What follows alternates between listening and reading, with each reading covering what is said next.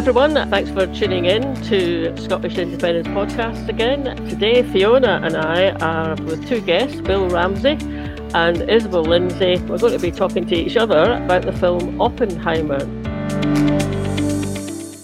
Bill and Isabel are both stalwart campaigners against nuclear arms. Bill contacted us and said, can we do this? Can we come in and have a chat about that film? So we're always dead keen to talk to both Isabel and Bill, so we just jumped at the opportunity. The other thing we did was Fiona and I thought, well, we better go and see Oppenheimer. It is a film I would have gone to see anyway. I was a little bit aghast when I discovered it was 3 hours long, but actually didn't even really notice the 3 hours going by. So welcome to both of you. Bill, it was your idea. Go on, you start. Okay. I did a short blog piece for Scottish Left Review. I'm an editorial board of Scottish Left Review, as it happens. And I did a blog piece about the movie. The question I was interested in was the impact that it might have politically on a younger generation. Because as an anti-nuclear activist, I'm particularly interested in and also as chair of Peace Education Scotland, a small charity that was set up by Scottish CND to take forward issues of nuclear weapons among young people. And I remember back in 1997, when Braveheart came out, it had an impact on Scottish young people. Now, I'm not suggesting that Oppenheimer would have an impact on Scottish young people per se, but young people in a more general sense, and I was interested in that. And so I decided to go along to a showing the day it opened, and I was going to go to the Glasgow Film Theatre, as one does as I live in Glasgow, and it was fully booked. So I went along to Cineworld for the 4:30 showing. And I walked in and I got one of the last tickets, and it was a full house. But it was a demographic that goes to the cinema at 4:30 on a Saturday afternoon, young people. So there I was, sat in the back row, and literally hundreds of young people who this would be their first exposure, if I may put it to that, to nuclear weapons, other than as a backdrop to a sort of plot for some dystopian movie. Not only in Glasgow, where there were hundreds, but all over the world, young people were being exposed to, for the first time, a bit about nuclear weapons and the extent to which that might have an impact on them. Because I remember with Braveheart, as a teacher, after 97, young men started to wear kilts to proms. There was a greater incidence of seeing kilts at weddings and so on, apart from certain groupings where it had been before. And the popular cultural aspect of what I'll call tartanry increased somewhat. So the issue is, to what extent would this leave an impression on young people, and how it could be taken forward by the anti-nuclear movement. And I'll finish with just at the moment with this one point. ICAN, the International Campaign Against Nuclear Weapons, were on the ball, because before the film came out, in the run-up to the film, they'd already produced some briefing materials for schools and others. And when the film did come out, they continued to produce materials. And from a Peace Education Scotland perspective, that's really useful for us. So that impact initially, I thought that can be utilised by the anti-nuclear movement, particularly if the movie, which is broadly, I would say, broadly critical of nuclear weapons, it's an asset for the anti-nuclear movement. That's really interesting. I hadn't even thought about, the audience that would be drawn into that. I mean, and actually, if anything, a bit of me probably assumed it would be older people there. So it's really interesting. You went at that time of day, and there you go, full of the younger generations. I think that's really intriguing. Isabel, what about yourself? Well, first of all, a confession that I haven't yet seen the film, because living in a rural area, you don't pop out to the cinema in that way. But I've read extensively about it, and about Oppenheimer, and about the whole Manhattan Project. And this, I mean, I think the Nolan and the ones who've financed and made the film, I think have to be greatly congratulated, because this is an area in which there is so much. It's partly ignorance, and it's partly because people don't want to think about it. And I think this has made, whatever criticisms one might make, and I think there are some real criticisms, but whatever criticisms one might make, this I think has opened up to so many people areas of understanding about the development of nuclear weapons, the implications. It has forced them perhaps to think about it. So I think that is the great value.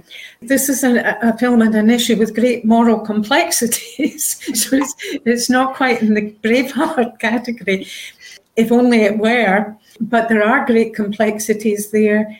And I think there's very, very important educational implications there, and certainly the trigger, I think, for many conversations, because I know just last week my son and his wife did manage to get to see it in Edinburgh and came back to me with so many questions that although they were much more aware than the majority of the population, that they operate in a quite political family context, but nevertheless, there were lots of things in it they didn't know and lots of questions they wanted to ask. So it's really valuable and important for the anti-nuclear movement. What were the main questions that they asked? Was there any that surprised you that they didn't know coming from that kind of family background? Well, I think one of the questions, of course, they did want to ask because they knew that their grandfather, my father, had been in Hiroshima shortly after, probably about a month or so, after the bomb had been dropped. So they knew that, but had never asked about it. That, how did he end up there? What had happened? What did he see? Where did he live? These kinds of questions. But also, why was it that they went ahead with bombing Japan when the war was so obviously an end, and all these kinds of questions they were asking and stimulated by the film itself. That was one of the main questions I came out of it with, because the thing that I thought they did really, really well was they showed how you can get caught up in the excitement of designing something new and solving scientific challenges, but not stop to think, should we be doing this? It was just all about, can we do it? And you can kind of see, the thirst for knowledge that comes from the scientific universities and the players making it. There wasn't that responsibility on them, I don't think, to say, should we be doing this? And there was only one of them, I think, who said he wasn't having anything to do with it, and the rest just carried on. One of the notable ones, Joseph Rotblat, who incidentally in the early 80s was on the Alternative Defence Commission that I was on, that Bradford University School of Peace Studies had helped to promote.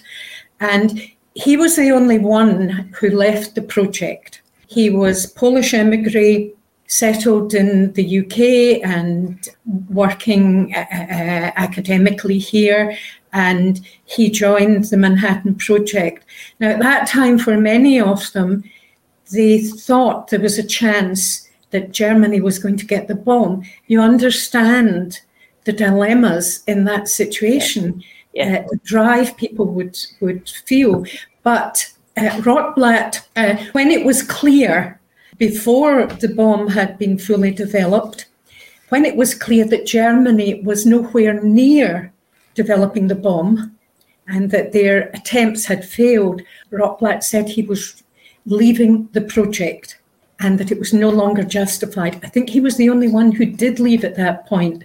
Now, he went on to, he got Nobel Peace Prize eventually. He was one of the founders of Pugwash, of the Scientists for Social Responsibility and so on. But there were a group, and this I think comes out in the film, doesn't it? The Szilard petition. Yeah, there was 70 of them. And that was those who did not think there was any justification at that stage for using it. Some of them thought, well, if it was to be used only in a very remote place, underpopulated place in Japan. But of course, and Oppenheimer, the thing that is unforgivable about Oppenheimer was that he fully backed the use of the bombs. That is the big dividing line. But there were quite a lot of the scientists who didn't support the use. Yeah, as I was watching it, there's a few things that still remain stuck in my mind. So, first bit that I found myself really, really emotionally engaged. In fact, I was tearing up. Really, I was almost in tears. Was just when they got the first trial of it to work, and it had all happened. So we'd been through that, and of course, Christopher Nolan does that in such a dramatic. The way he does that is so powerful. But it was just after that, and partly the kind of emotional response that I was feeling, I realised there's kind of like two sides of it. On the one side, there's just appreciating my background is as a research chemist on a much, smaller scale and nothing that was ever going to harm anyone. But, the kind of excitement, I understand the sort of excitement that was there about it was such a tough project and it was so difficult to do and dangerous. And then it worked. I could just immediately have, to some extent, because you see that excitement and, amazement in the guys that have done it. Well, it wasn't all guys, but it was nearly all guys. And then the other side of that emotional response that I had at that moment in the film, the flip side of it, was just this, that's just changed the world. Yes. What happened then changed the world. And, you kind of, a bit about the development of nuclear weapons, Stephanie, I know that, of course, intellectually. There was something about the film that just got it to, in my experience, just got it to flip like that, and so that was certainly quite a high point, or at least an intense point from my point of view. The other thing I liked was earlier in the film, I wasn't expecting them to go into anything of the the chemistry or the nuclear physics involved. They weren't going to do that in the film, but they did spend a bit of time earlier on just showing where Oppenheimer had studied around Europe, and the people he'd studied with, and that, to me, also just highlighted that pre-war, there was that community of scientists who were engaged. They were talking to each other. They were telling each other how they were getting on. And then the war happens, and that splits it. Yeah. They'd almost all heard of each other as well. It was almost a sort of rock star status, wasn't it? It was a small community. Funnily enough, as it happened last night, it's on, at the moment, it's an iPlayer. The film Radioactive, which is about the Curies. Yeah. And of course, she dies in 1934. And the interesting thing about that is well worth watching, because it talks about the development of, say, what they think radioactivity is from the turn of the 20th century right through, and interspersed with the movie. And it's far more, I would say that Radioactive is far more critical of nuclear weapons than, say, Oppenheimer is. I won't do a spoiler, but they put her in certain settings. They put her in Hiroshima. She's having a dream or whatever it is, in Chernobyl and stuff like that, Chernobyl. So in some ways that's more explicit. I think the interesting thing about Oppenheimer is the movie is very much seen through Oppenheimer. It's about Oppenheimer, so it's through his lens, if you see what I mean.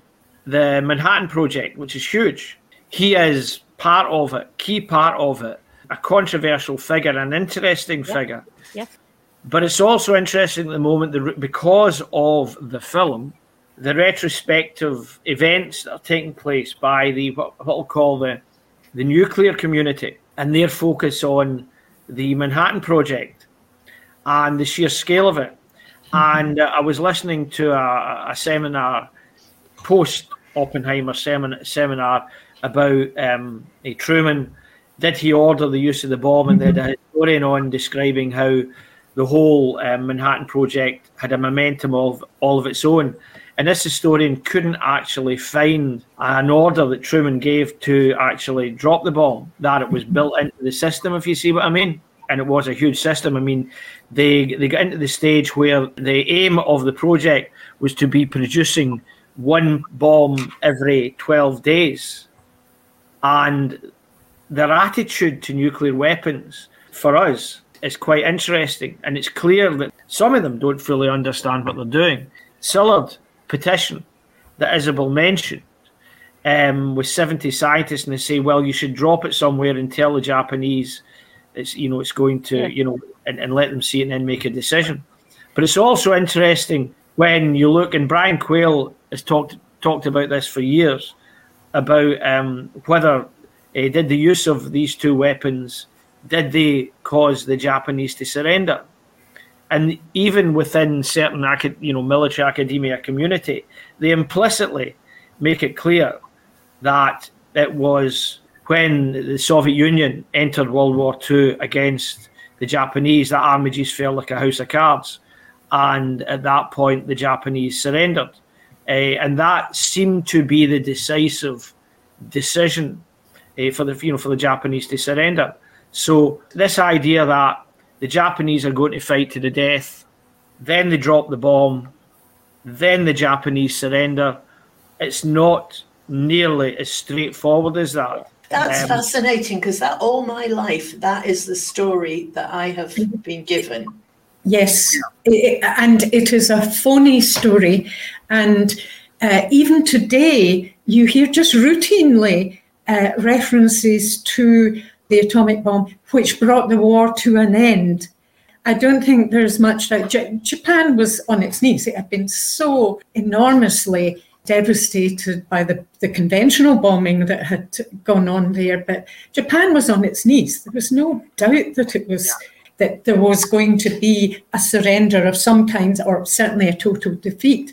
But of course, there's also the important point that I don't think it comes out in the film, but certainly in some other material, that one of the scientists in the Manhattan Project, Hall, claims that General Groves, who was the overall military commander on the whole project, had said to a group of scientists in his presence that the real target was the Soviet Union. They were thinking about after the war. Yeah. It was about the balance of power in the world after the war. Yeah. That was the real target.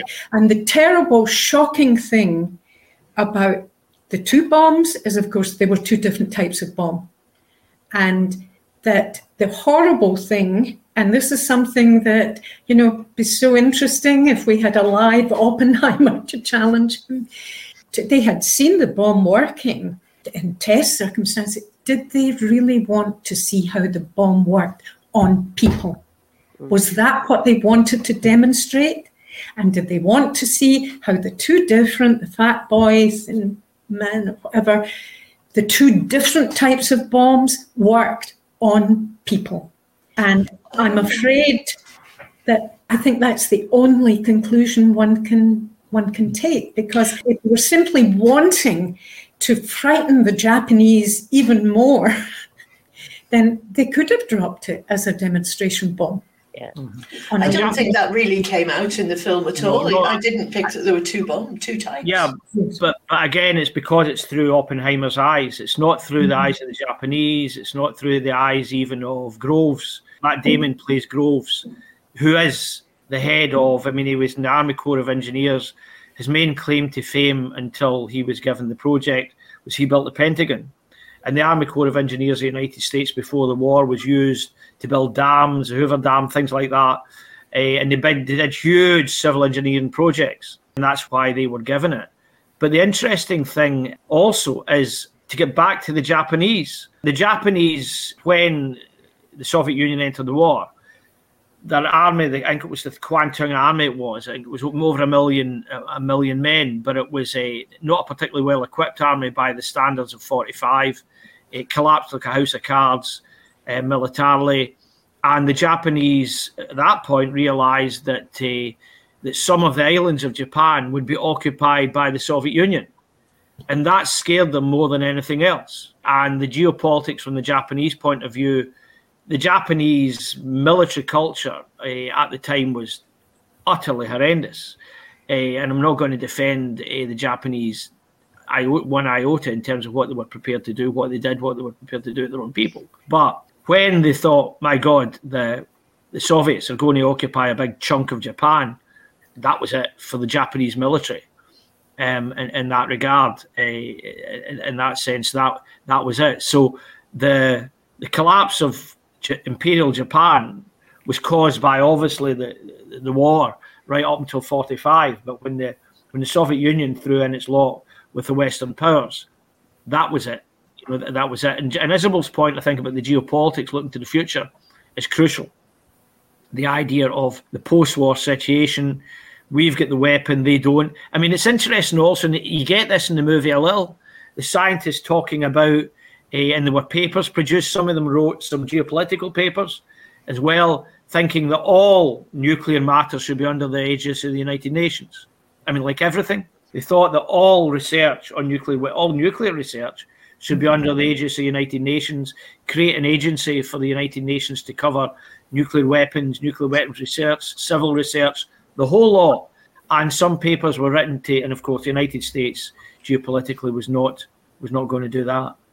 Yes, that occurred to me at one point, not while we were watching it, but after all the sort of irony of that, I'd known that there was that way of thinking about it. And I did a bit of thought, well, was it Truman? It couldn't have been just Truman that set this up, because he only took over after Roosevelt. He was Roosevelt's vice president, wasn't he? And he stepped into the job when Roosevelt died, but Roosevelt died in 1945. So I did a bit of Googling and thought, oh yeah, it was Roosevelt that set this whole thing up. He set it up in 1941 with he set up a group of people who would take it forward. Groves was one of them. So I'll admit that my source here is Wikipedia. But what it did say was that Truman didn't know anything about it until he took over as president, which I'm not sure could that really be true? I mean, it was a huge project going out in Nevada. That would be quite possible. American vice presidents from time to time are literally shoved in a cupboard. It depends what president is. I mean, we'll remember Dan Quayle and others were shoved aside, and others were a president for, a vice president for a time. So they can often be done. But it was more or less, the Manhattan Project was set up, Groves went ahead with it, and the thing grew it was a huge project. Yeah. I mean, it was, by the cost of the time, $2 billion, I think, and now it's some it would be $24 billion. I mean, it was it was probably one of the single biggest projects in World War II, all under this 2-star Army Corps of Engineers General, and also set up in Tennessee. I mean, there's a famous phrase of Roosevelt going to a senator in Tennessee and saying, "I'm going to set up this project worth billions of dollars," and the senator immediately responds, "And how can we help you, Mr. President?" Because simply the industrial scale of it was absolutely huge. And again, it focuses from the Oppenheimer point of view. But he is an interesting character, and he has a conflicted character. But Invisible is right. He was happy for the bomb to go ahead. Though in the second half of the movie, he then gets caught up over the communist scare, which in itself. Well, yes, and I think when you said earlier, just before we started recording, that you were saying, Bill, it's in a way, it's a film. There's 2 stories in the film, and I did know that Oppenheimer was left-leaning politically, but I didn't know to the extent of that. At one point, I was thinking, I'm just amazed that he got the job at all, given that background. Although, of course, it was 1941. That was pre-McCarthy, and it was also pre the Soviet Union being was going to step into such an obvious way as being, opposing.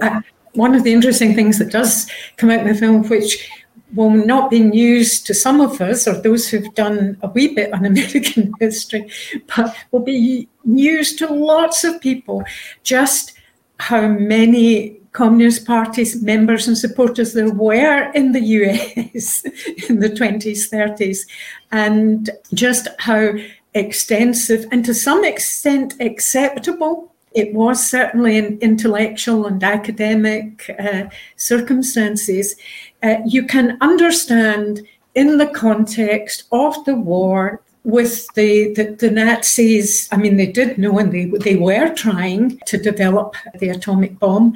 And you can understand the pressure. You can understand all these moral tensions. And in fact, one of the scientists I mentioned, it's Ted Hall, I think, was one who, it has been revealed, he did actually provide to the Soviet Union valuable information. He wasn't as he was boarded information on the bomb to help them to develop the bomb, but they never took him up. And the explanation that some have given for that is that they knew after the war, they knew that he had passed the information on, but after that, he didn't do anything. So he just kept quiet and he denied absolutely everything. But the offense that Oppenheimer, who hadn't actually given the information to the Soviets, committed was that he started trying to influence public policy in the US after the war. He opposed the further development of the hydrogen bomb, and then he started to actively promote the idea that nuclear weapons should be controlled by the UN, they should be under international control. So he was interfering actively in current politics, and that was the offence. That's so interesting that you've explained that, because that was the big question that I was left with after the film. The second half is all about kind of rehabilitating him after he's lost his security clearance. And it's tracked back to having years before insulted or embarrassed some other scientist at a meeting. It wasn't the scientist, it was the politician, Strauss. Okay, the politician, right. Sorry, yes, you're right. Yeah. So, and I came out of that thinking, really, they did all that? They spent years rigging committees and, blackening his name about an insult from years before. It seems such a tiny little thing in the overall scheme of things, but I didn't get at all from the movie what you've just explained there, which was that it was because of the role he was taking in public policy development. Did you, Marlene? Not the extent to which Isabel's just explained it. I did pick up that he was talking on the sidelines. He was talking to those scientists who were definitely so concerned about it and putting forward other ways of dealing with nuclear arms. So I took that on board. And there was a point where he, on their behalf, he went to talk about that it was Truman in the White House. So you got this shot with him in the Oval Office trying to put this forward, and he gets ushered out quite fast. And in the film, through the closing door, you hear Truman saying, this may not be the exact line, but it's something like, get that crybaby out of here. It's contempt. What's being expressed by Truman is contempt. Now, maybe partly it was because, from his point of view, he made the decision, or at least he was where the buck stopped when it came to the fact of what those two that were dropped. So maybe it was a kind of a response to that. But I didn't take it like that. I took it that was a contempt of a politician who was going to do everything in his power to make... Nearly said "Make America Great Again." Sorry, put America in as a leader of the free world, and he wasn't having any nonsense from any milksop crybaby scientists. But it's true; it didn't.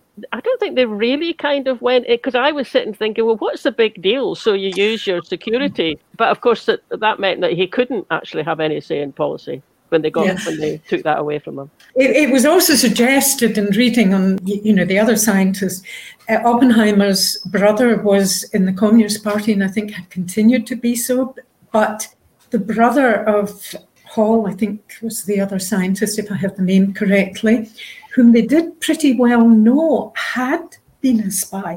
But his brother was working on the intercontinental ballistic missile system and was a very valuable scientist on this.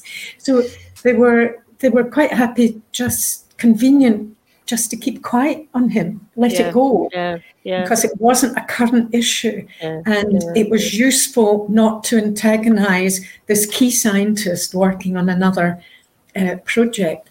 But one thing I wanted to ask, do you think it's a fair criticism, because I have seen the criticism made in the film that the victims are totally absent? Oh yeah, very much so. I mean, the film is through the Oppenheimer lens. So you're seeing the world at that time according to Oppenheimer. It does not go into the impact of nuclear weapons. And in fact, that film Radioactive, which is an iPlayer at the moment, it was far better in that regard. It covers Hiroshima without going into the details. It has a street in Hiroshima moments before the bombs dropped. It has a young fireman charging into the fire in Chernobyl, and it has one or two other images of that, and very, very stark. There is nothing like that in the movie. Indeed, again, one of these seminars I was watching, it was some nuclear scientists discussing the movie. Apparently Nolan doesn't like using CGI.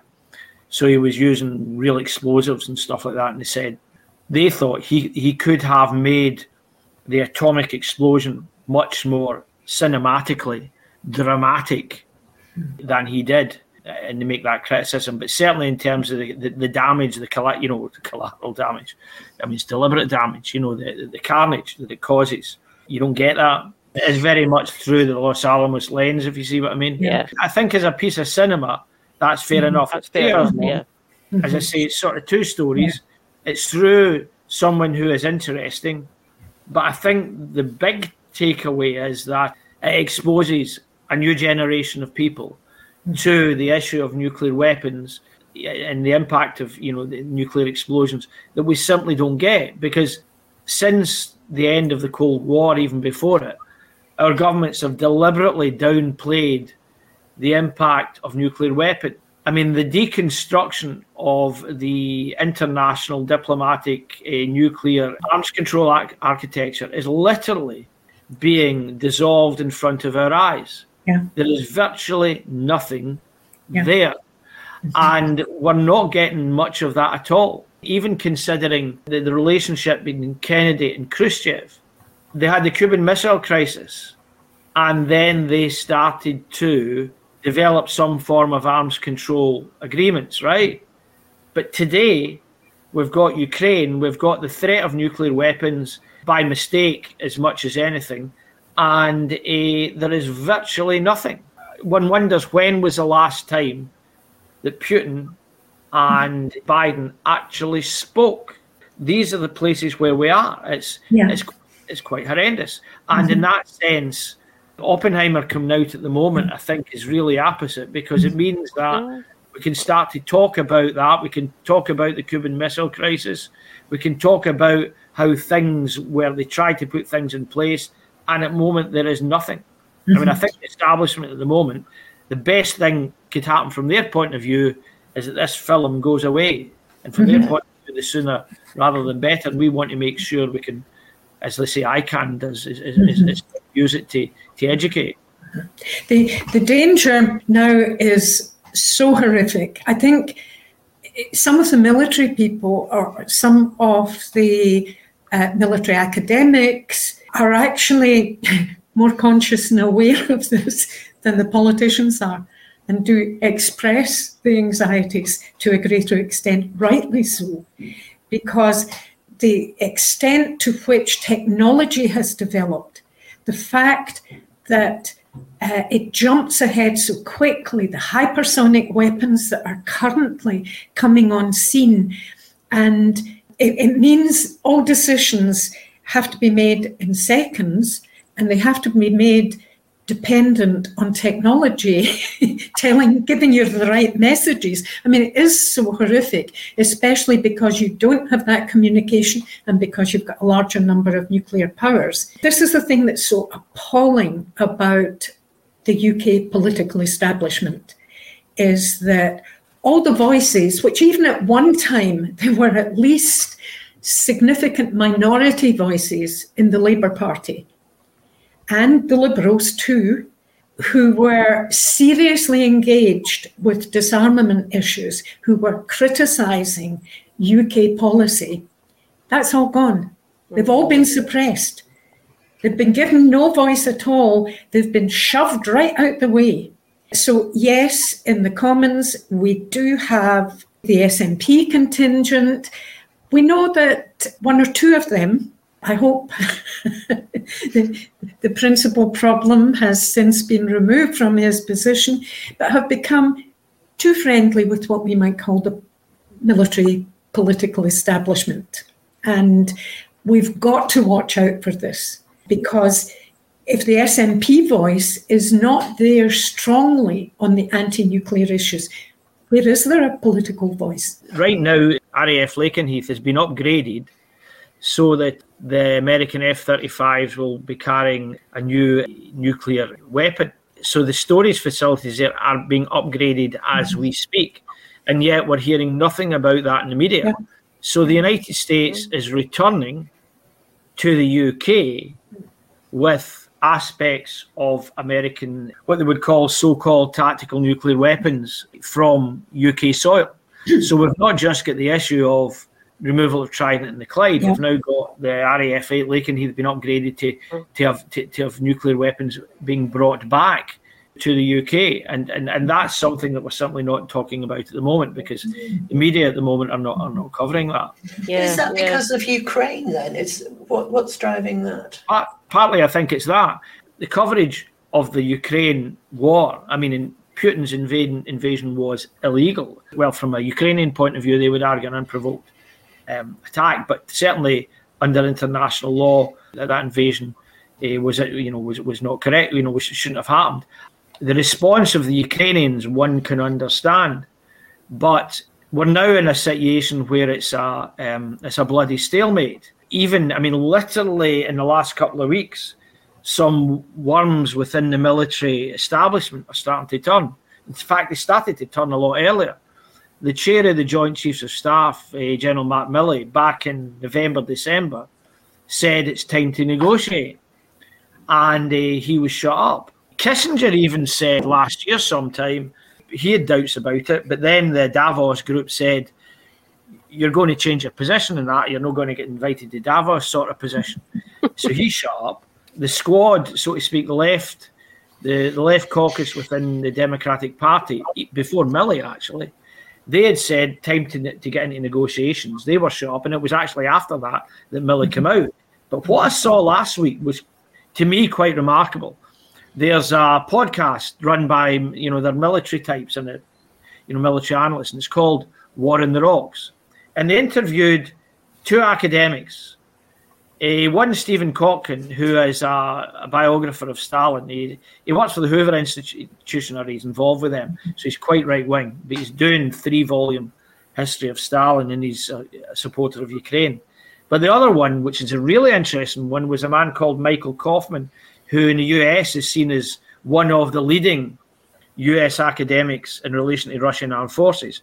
And bear in mind, Kaufman was born in Kiev.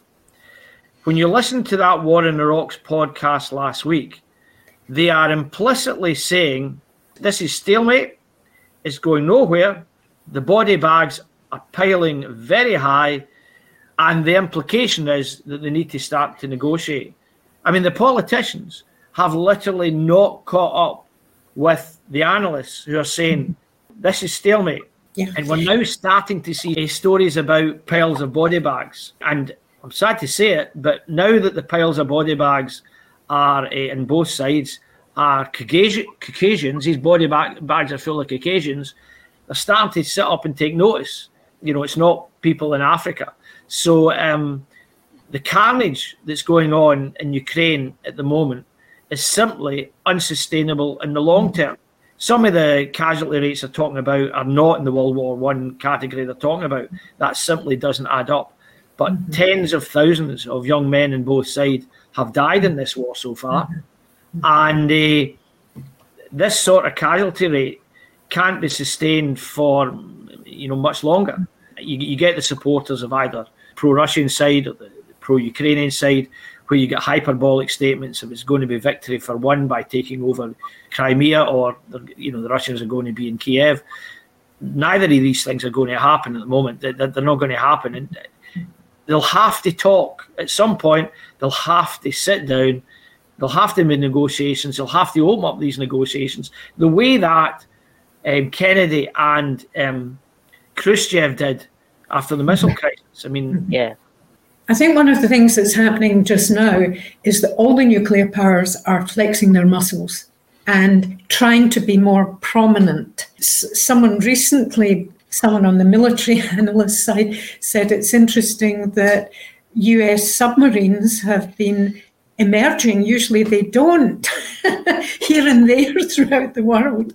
And there's no military reason for that. In fact, the actual military reason is the opposite. You keep them very secretive in terms of where they are. But so much of it is about saying, look, we've got the big guns, but they're all doing it. And one of the reasons they're all doing it is because they don't know what to do. In many ways, they are all trapped in this ghastly nuclear arms race. And it's getting harder and harder to identify the proper routes out, you need someone somewhere to start to do something that is of major significance. But where is that going to happen? Could happen in Scotland, a bit down the road, but you'd have to have very strong people in charge of any Scottish state to carry it out effectively and clearly. That's what we would need.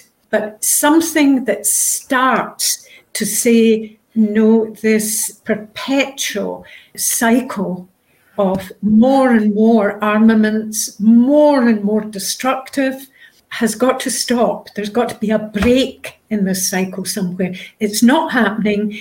And I don't think in many ways the leaders of all the nuclear powers, see, at one time China was quite content for many years to have a minimal nuclear deterrence, I hate using that word, a minimal nuclear capacity.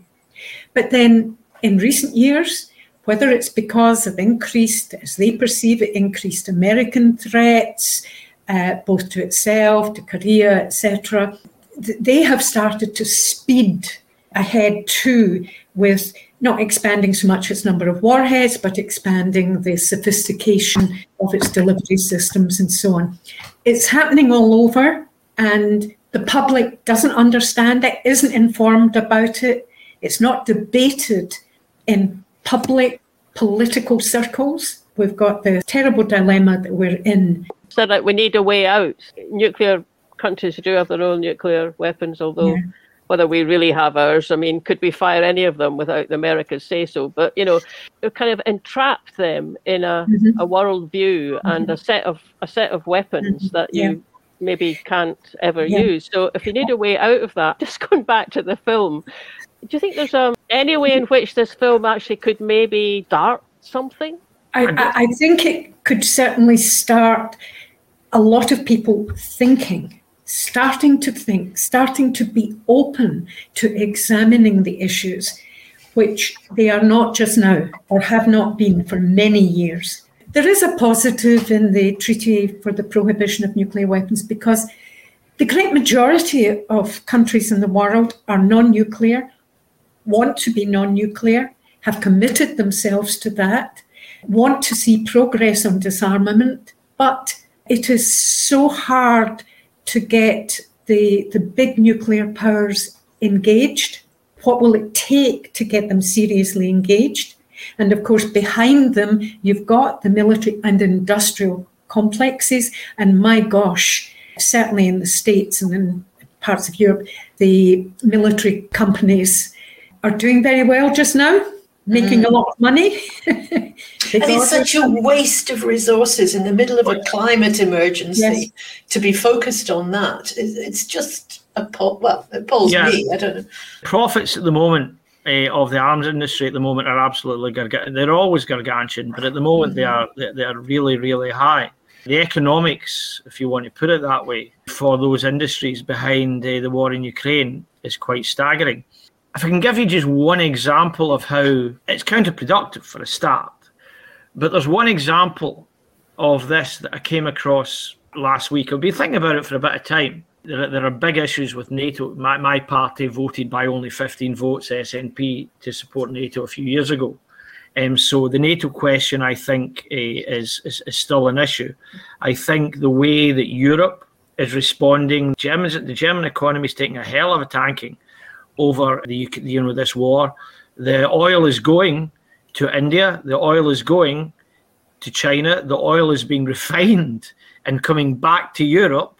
So the idea that Russian oil is not coming into Europe is just nonsense. It just means it's getting refined in India or somewhere else and then getting fed back in. An example, and it's one you could almost argue a small example. Take Finland. Finland rejoined NATO. I mean, they decided to join NATO. Now, in Finland, Finnish society has been anti-NATO for many, many years.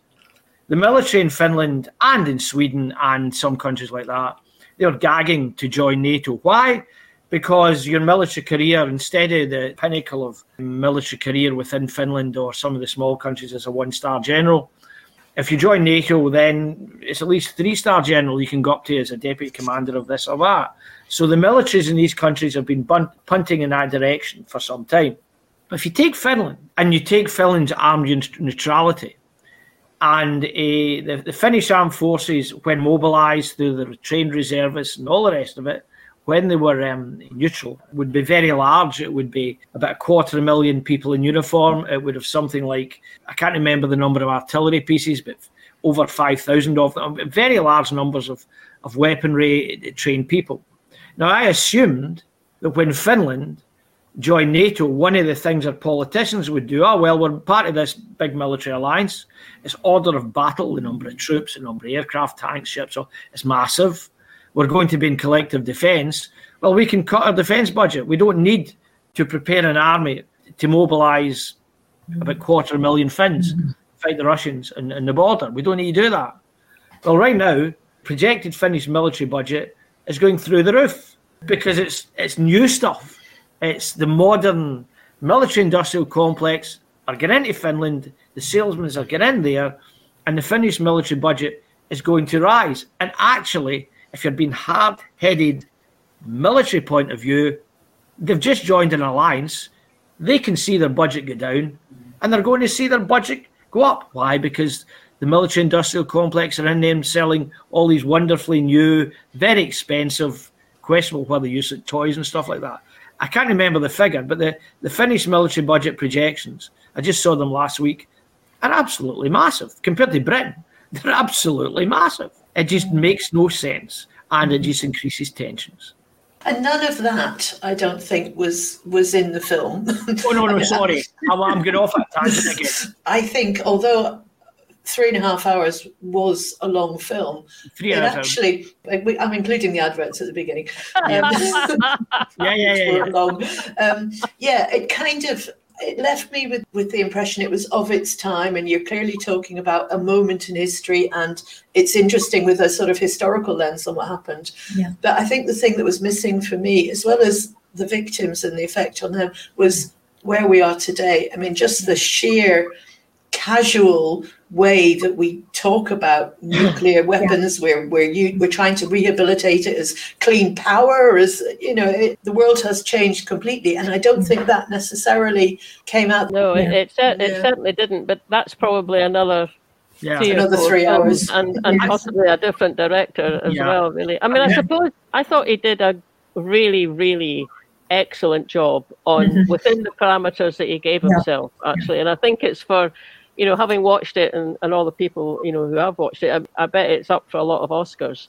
It would be up to us and, like, you were saying earlier, Bill, people who are still teaching in schools, maybe it gives them a bit of impetus to kind of bring more of this into the curriculum again. Maybe that kickstarts things in that sort of way. But, as a film, I think... Well, I thought it was excellent. Excellent. Yeah, as you say, the film had two parts, and I thought the performances were very good. I was not expecting a 3-hour movie to hold my... I mean, I'll go and watch historical movies. I like historical movies as a period piece where people put on clothing and have different diets and different forms of transportation from what we have. It had the period look to it. So as a piece of historical cinema, I thought it was excellent. The performances were good. And the fact that it sort of covered two different aspects, found that quite engaging. And particularly you get a glimpse, as you said earlier on, in the second half of the movie of his and the wider community was involved in their politics. Yeah. Because it sort of left the sort of what we would call social democracy was very prevalent in the United States. Indeed, you talked earlier on about some of the politicians. I mean, one of Roosevelt's vice presidents, I think he served only for one term, I think his name was Henry Wallace, and he actually was a socialist. He was a Secretary of State as well before that as well. But I thought the performances were very good. Some of the close-ups of the faces seemed to work really well. They got the emotion. I thought that worked well. As a piece of cinema, I thought I can highly recommend it in that sense. It's interesting that it hasn't, so far as I think, been released in Japan. And I don't know if that has changed. And when it does get released, it would be very interesting to hear the reactions and the comments there. But of course, it's drama. And the great thing about drama is that it can touch us in ways and inform us in ways that political lectures can. Absolutely, yes. Draw us into the issues, the moral dilemmas, but it also can make us think. And good drama makes us think. Yeah, good. Absolutely. I think that's a good thought to finish on, Isabel, actually. I think you're dead right with that. It's been great talking to both of you. And Bill, thanks for suggesting it, and thanks both of you for coming in. And okay, that was great. Bye. Bye. Thanks for listening, everybody, and thanks again to our two guests. We'll be back again next week with another podcast episode, and if you'd like to watch the video version of this discussion, you'll find it on our YouTube channel, IndiePod Extra. Catch you later. Bye now.